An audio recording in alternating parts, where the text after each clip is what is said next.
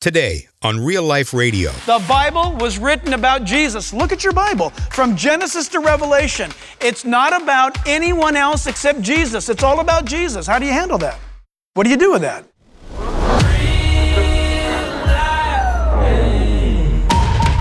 Welcome to Real Life Radio with Pastor Jack Hibbs. I'm David J., thanking you for joining us today as we listen, learn, and are challenged by God's Word, the Bible.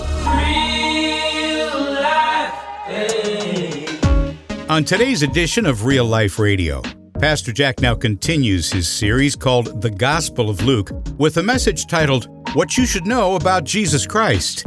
Now this series, The Gospel of Luke, gives us both the humanity and the divinity of Jesus as only Luke the physician really could. Here as we continue in chapter 4, we'll discover that Jesus is a prophecy fulfilled and a hope for salvation. Now you see, most people today have heard of Jesus and have formed an opinion about who he is. It was no different when Jesus walked on earth. Everybody had heard his name, they saw his power at work, they heard his teachings, and they knew where to find him. So today on this part of the message, Pastor Jack goes on to say that when we consider Jesus Christ, we need to look into our own lives. We simply can't be slow to believe in him. Every time we hear the good news and refuse him, and think about it, it might be for the very last time. Now in his message called What You Should Know About Jesus Christ, here's pastor and Bible teacher Jack Hibbs. You stop going to church once, twice, 3 times, it begins to be a habit. And let me tell you, Satan will see to it. He greases the skids of that path you're on, and you won't want to go. And look, let's be honest. We can think of 1,000 reasons or more not to go to church. The game's on. It's too sunny. It's too cloudy. It's too warm. It's too cool. I don't have anything to wear. You know, whatever it is, I don't feel good. Whatever it might be. And these are the things that I can only think of for me, you know. Lord, I don't want to go today. Jack, you got to go. You're delivering the message. You know? Okay. But we can think of reasons. What is your manner of living? What is your manner of life? We need to be very careful. Let's be careful, church. Let's be careful that we don't fall in and become that prophetic warning of Jesus himself. In Matthew 13, when Jesus said in verse 22 that there are those who receive the word of God. They receive it. But in time, the cares of the world and the pursuit of riches steal out the word, and they become unprofitable, and they're cut off as a branch and thrown into the fire. They become worthless to God. What are the things that trip them up? The cares of this world, i.e. Southern California and all that surrounds us, and the pursuit to be rich. That's the desire of the world. If I were only rich. The Bible says that those who pursue riches pierce themselves through with many sorrows. Is that not true? That doesn't mean if you're rich that, you're cursed. God has blessed you. Just don't make it the focal point of your life. It's very important. Well, look at the second consideration people heard from him. Look at verse 16. People knew what to expect from him when they heard from him. And when he had opened the book, he's got the book of Isaiah. By the way, can you hold your finger right here in Luke 4? And can you turn to Isaiah 61? It's just about right smack in the middle of your Bible. Isaiah chapter 61. And I need you to turn there. I'm going to show you why. To me, what I'm about to show you is kind of romantic to me. It's kind of awesome. Isaiah 61, when you get there, I want you to look at it with a real sense of appreciation and awe. While you're turning there, it sounds like an ocean of water flowing, by the way. It's beautiful. Jesus looked at this page that you're looking at. Doesn't that give you like goosebumps? Jesus looked at the page you're looking at 2,000 years ago. It was almost 1,000 years old when Jesus read it. 3,000 years ago, Isaiah spoke these things by the Holy Spirit speaking through him. Now Jesus reads it, and now you and I are looking at what Jesus was reading 2,000 years ago, and this is what he read. But it was going to be different this day. People knew what to expect. They knew Jesus was going to say the Bible, quote the Bible. But not this. He says, the Spirit of the Lord is upon me, Somehow, church, look, he made it personal. He's simply reading Isaiah 61, but he goes like this: the Spirit of the Lord is upon me. He spoke to the people caringly. He spoke to the people with firsthand knowledge. He was God's word speaking to them. The Spirit of the Lord is upon me, he says to them, because he has anointed me to preach the gospel to the poor. That word poor means exactly what you think the word poor means. Those who can't buy it got to hear it. Those who thought they could never see heaven, it was going to be given to them for free. He has sent me to heal the brokenhearted, to proclaim liberty to the captives and the recovery of sight to the blind, to set at liberty those who are oppressed, and to proclaim the acceptable year of the Lord. And he, the Bible says, closed the book. They had heard him speak and quote the Bible in a way that they had never seen or heard before. Jesus begins to read from the book of Isaiah like they had never heard. And he started it by saying, the Spirit of the Lord is upon me. And I have that marked in my Bible because I love this next thing. Never in the ministry of the prophets did any prophet ever say, behold, I say to you. Ezekiel, Jeremiah, Micah, Isaiah, what did they say? They said, thus saith the Lord. Every time when God was going to speak to the nation, he spoke through the prophet, and the prophet would say, thus saith the Lord. In other words, the prophet's not saying it. Are you with me? I'm just the messenger. The Lord is saying, and he's just a conduit. Don't ever say Jesus was a very great prophet. Jesus never once said, thus saith the Lord. Did you know that? Not once. What did he say? Verily, verily, I say unto you. Truly, truly, I say unto you. He was the Lord. It would have been inaccurate for him to say, thus saith the Lord. He was the Lord. That's why he said, I say to you. I love it. He speaks with authority. He announces to them, the Spirit of the Lord is upon me. By the way, in Micah chapter 3, verse 8, the Bible there says that I'm full of power by the Holy Spirit. Micah the prophet said. So Jesus makes this announcement. Well, listen, never underestimate the exactness of your Bible, ever. Those of you who have your finger still in Isaiah 61, look at verses 1 and 2. Look at the beginning of verse 2 of Isaiah 61. Jesus is speaking it again, and of course Luke 4, and he says, to proclaim the acceptable year of the Lord. That's where your message in Luke stops, right? There's a comma there. In Luke's gospel, you ought to circle that comma. In Isaiah 61, verse 2, he goes on and says, and the day of the vengeance of our God. This is spectacular. Why? Isaiah 61, verses 1 and 2, the bulk of verse 2, is about the first coming of Christ. It's a very amazing verse. It's about the first coming of Christ. Jesus quotes it. Okay, and then there's a comma, and he announces the vengeance of God. What is that all about? That's the judgment of God. That's the second coming.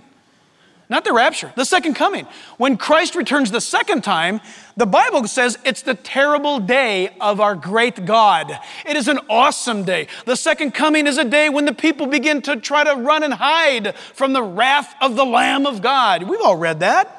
We all know that. The second coming of Christ is terrible to the world. Completely different than the rapture. When Jesus Christ came the first time, he announces the kingdom, and there's a comma. And that comma has held back the judgment of God for the last 2,000 years. When the second coming happens, when Jesus Christ, Revelation chapter 19, comes out of heaven with the church, that comma is going to be released, and the vengeance of God will be unleashed upon the earth. So read your Bible carefully. Watch every period, every comma. Didn't Jesus say, I've come, and not one jot or one tittle, that is the Hebrew language, a little hyphen or a little comma, will not pass till all these things be fulfilled. Pretty amazing, isn't it? Thank God he stopped at that comma. You and I would have been in deep trouble if he wouldn't have stopped at that comma. And so, look at our third and final point. What you should know about Jesus Christ is this, that people were going to hear about him. They heard of him, casually. They heard from him, had to be awesome. They now heard his message, this wonderful declaration of setting people free and releasing them. And if you're taking notes, the announcement was to preach the gospel to the poor. Number 2, to heal the brokenhearted, to proclaim liberty to the captives, the recovery of sight to the blind, to liberate those that are oppressed, and to proclaim the acceptable year of the Lord, or the now. The now. Isn't that amazing? More on that in a moment. As we looked at this portion, verses 20 to 22, the people were going to hear about him, all right? Well, look at verses 20 to 21. The people, or I should say, the Bible is about Jesus. It's about Jesus Christ. Look what it says. Then he closed the book. The word technically is he didn't have a book like you and I have a book. You know, he rolled up the scroll. It's a scroll. He rolled up the scroll. And he gave it back to the attendant, and he sat down, and the eyes of all who were in the synagogue were fixed upon him. And that's a beautiful thing. Look at this. You guys, their eyes fixed upon him means to gawk. You know, gawk. Stop gawking, your mom would say to you. Stop staring. It means the people are like this. Their mouths are wide open. Their eyes are huge. They're like, and in this amazing moment, they were hearing from Jesus. His fame had been spread abroad. He was there in their midst. But he's speaking. He quotes the Bible, reads the Bible with incredible authority. It's coming to life just with him speaking it. All of our eyes were fixed on him. We'd never heard anything like this before. There was a hush and a silence in the synagogue. And because of who he is, the people were expecting something to happen any moment. Wherever Jesus is, there's no boredom. Wherever Jesus is, something's going to happen. And so their eyes were fastened upon him, and their mouths were open, and their eyes were huge. And so would have been our eyes and mouths if we would have been there. And he says something that absolutely would have had to freak you out. He says, today, this scripture is fulfilled in your hearing. That's it. This is going to set the whole rest of this ministry of Jesus is on fire. He quotes the scripture, and somebody in the back, they might have even given him, the golfer's clap. Have you ever seen the golfer's clap? It's like this. Courtesy clap. Oh, so nice. That was a nice reading. Didn't he read nice? I thought it was very nice what he read. It's very nice, and he said it's so nice. Oh, cheerio. Just super duper, Jesus. That's really great. Everything's fine. You know what? Up until this moment, it could have been a mixed multitude. Nobody would have known. Until he says this. Today is this scripture fulfilled in your ears. You're hearing about it because it's happening now. Can you imagine the elbows going? What? Did you hear him? This is amazing. He's saying, I'm the anointed one. The one that's going to set the captives free, it's me. The one that's going to heal the brokenhearted, it's me. You see why, from this moment on, people plotted on killing him. You say, well, why would they kill him? Is this good news? That's exactly the closing argument of this message today. Why would they scheme such a silly thing? His fame was everywhere. People knew that he changed lives. His words were wonderful words. So what's the problem? And I'm asking you, so what's the problem? He still changes lives. His words are wonderful. He says the Bible's about me. So what's your problem with him? You see, the fact when Jesus says that he's the one, people who are in great need, they say, thank you, God, for sending us deliverance. But there are those who say, I can do this on my own, thank you. I mean, it's nice for some people. Maybe some of you weak people, Jack, it's good for you. But I can do this on my own. You see, Jesus' very existence flies in the face of pride. His very name implies that you need him. That's why the world hates him today. The world hates him. today because his very name, which isn't even mentioned in a movie, causes people to write nasty criticisms about him because it could mean something about us needing this Jesus. And that is just too offensive. Today's the scripture fulfilled in your hearing. The Bible says in John 5:39, Jesus said it to the Pharisees. He says, you search the scriptures, for in them you think you have eternal life, but these are they which do testify of me. Isn't that something? The Bible speaks about me, Jesus says. In Psalm 40 and in Hebrews 10, the Bible says, behold, in the volume of the book, it is written of him. What do you think of that? In Luke chapter 24, verse 25, Jesus said, O foolish ones and slow of heart to believe, all that the prophets have spoken, should not have Christ suffered these things before he enters into his glory? And from the beginning of Moses, that's Genesis, through the prophets, Jesus expounded to them from the scriptures the things concerning himself. The Bible was written about Jesus. Look at your Bible. From Genesis to Revelation, it's not about anyone else except Jesus. It's all about Jesus. How do you handle that? What do you do with that? You can argue with it all you want. Go ahead and form your opinion. It just needs to be biblical. Well, who says? God.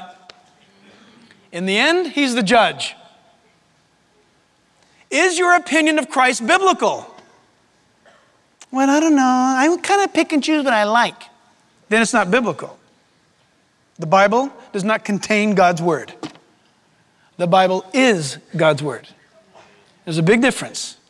You can't pick and choose. Now listen to what Paul said in 1 Corinthians 15. Paul agrees with Luke.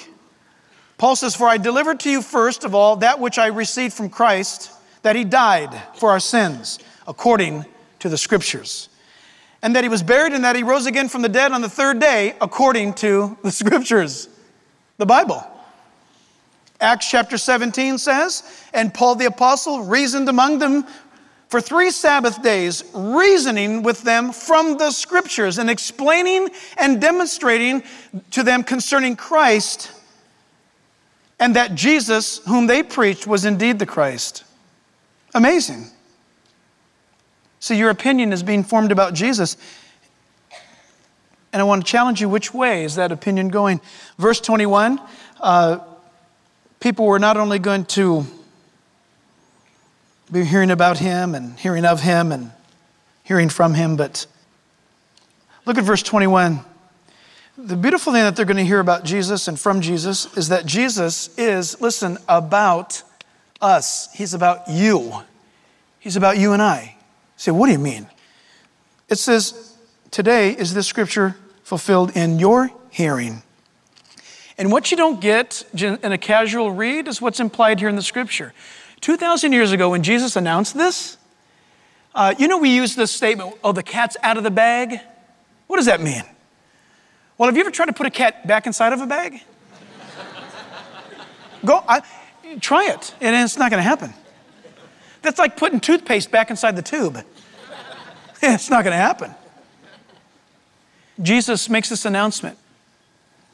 These are the characteristics of the kingdom. And, having said that, the scripture is fulfilled today in your hearing. And the word implies, from this moment on, the cat's out of the bag. The gospel will be preached until the end. Which means, in a true biblical meaning, today is this hearing in your ears.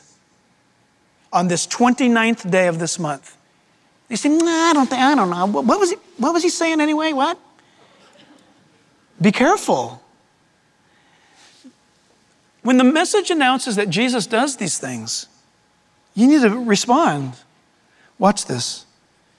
He says that he's come to preach the gospel to the poor. The word is monetarily distressed. Those are poverty-stricken. Jesus says the word goes to them. Do you have a problem with that, anybody? Do you have a problem with Jesus preaching to poor people? If you have a problem with that, you're a real weirdo. Number 2, he says he has sent me to heal the brokenhearted. The word brokenhearted in Greek means emotionally devastated or severely hurt feelings. Have you ever been emotionally devastated or had severely hurt feelings? The Bible says, Jesus says, I've come to take care of that. Do you have a problem with that? He says, I've come to fix that brokenness in your heart. Wow. He says, I've come to proclaim liberty to those that are captive. The word means to free you from guilt, to set you free. That's exactly what we need. He says, the Spirit of God has sent me to bring recovery of sight to the blind. This is amazing. The word in the Greek and in the Hebrew. Isaiah 61, it means, my Father has sent me to heal you so you can see again. Did you hear that? So you can see what? Again. It's amazing. It means humanity, listen to me, you're going to do better because if you accept me, I'm going to allow you to see like man was supposed to see back then. You can see now. You can see again. What's he referring to?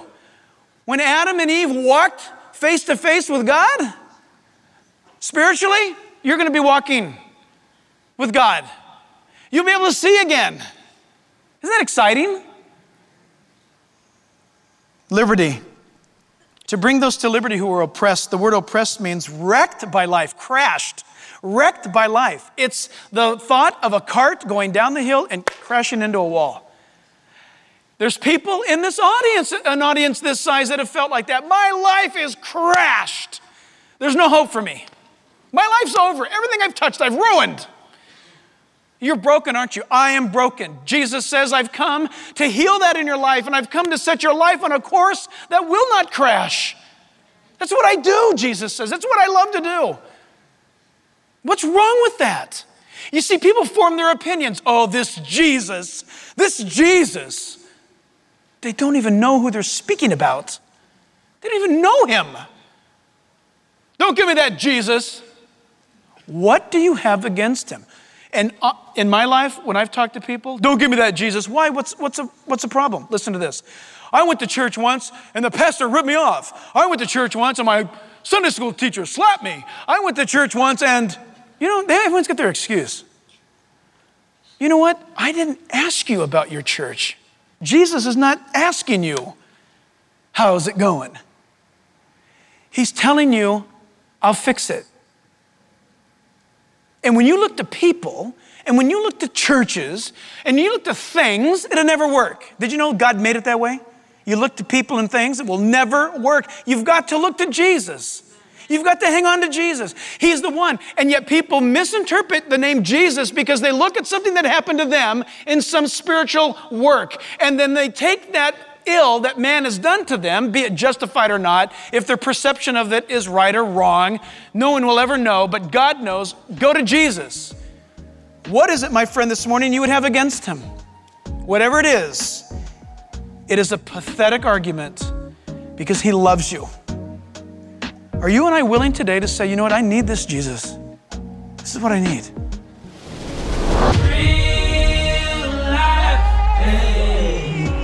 Pastor and Bible teacher Jack Hibbs, here on Real Life Radio with his message called What You Should Know About Jesus Christ.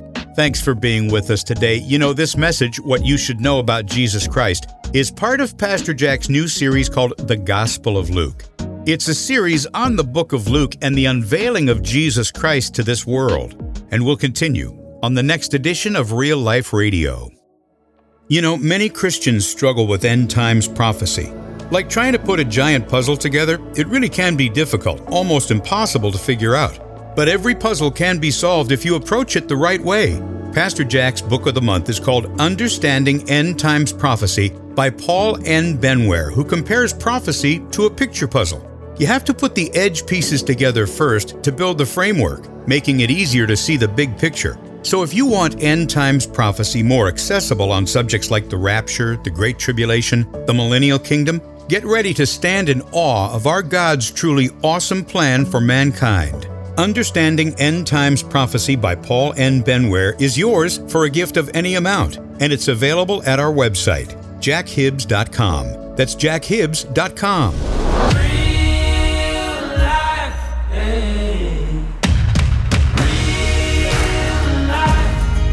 This program is made possible by the generous contributions of you, our listeners. Visit us at jackhibbs.com. That's jackhibbs.com. Until next time, Pastor Jack Hibbs and all of us here at Real Life Radio wish for you solid and steady growth in Christ and in His Word. We'll see you next time here on Real Life Radio.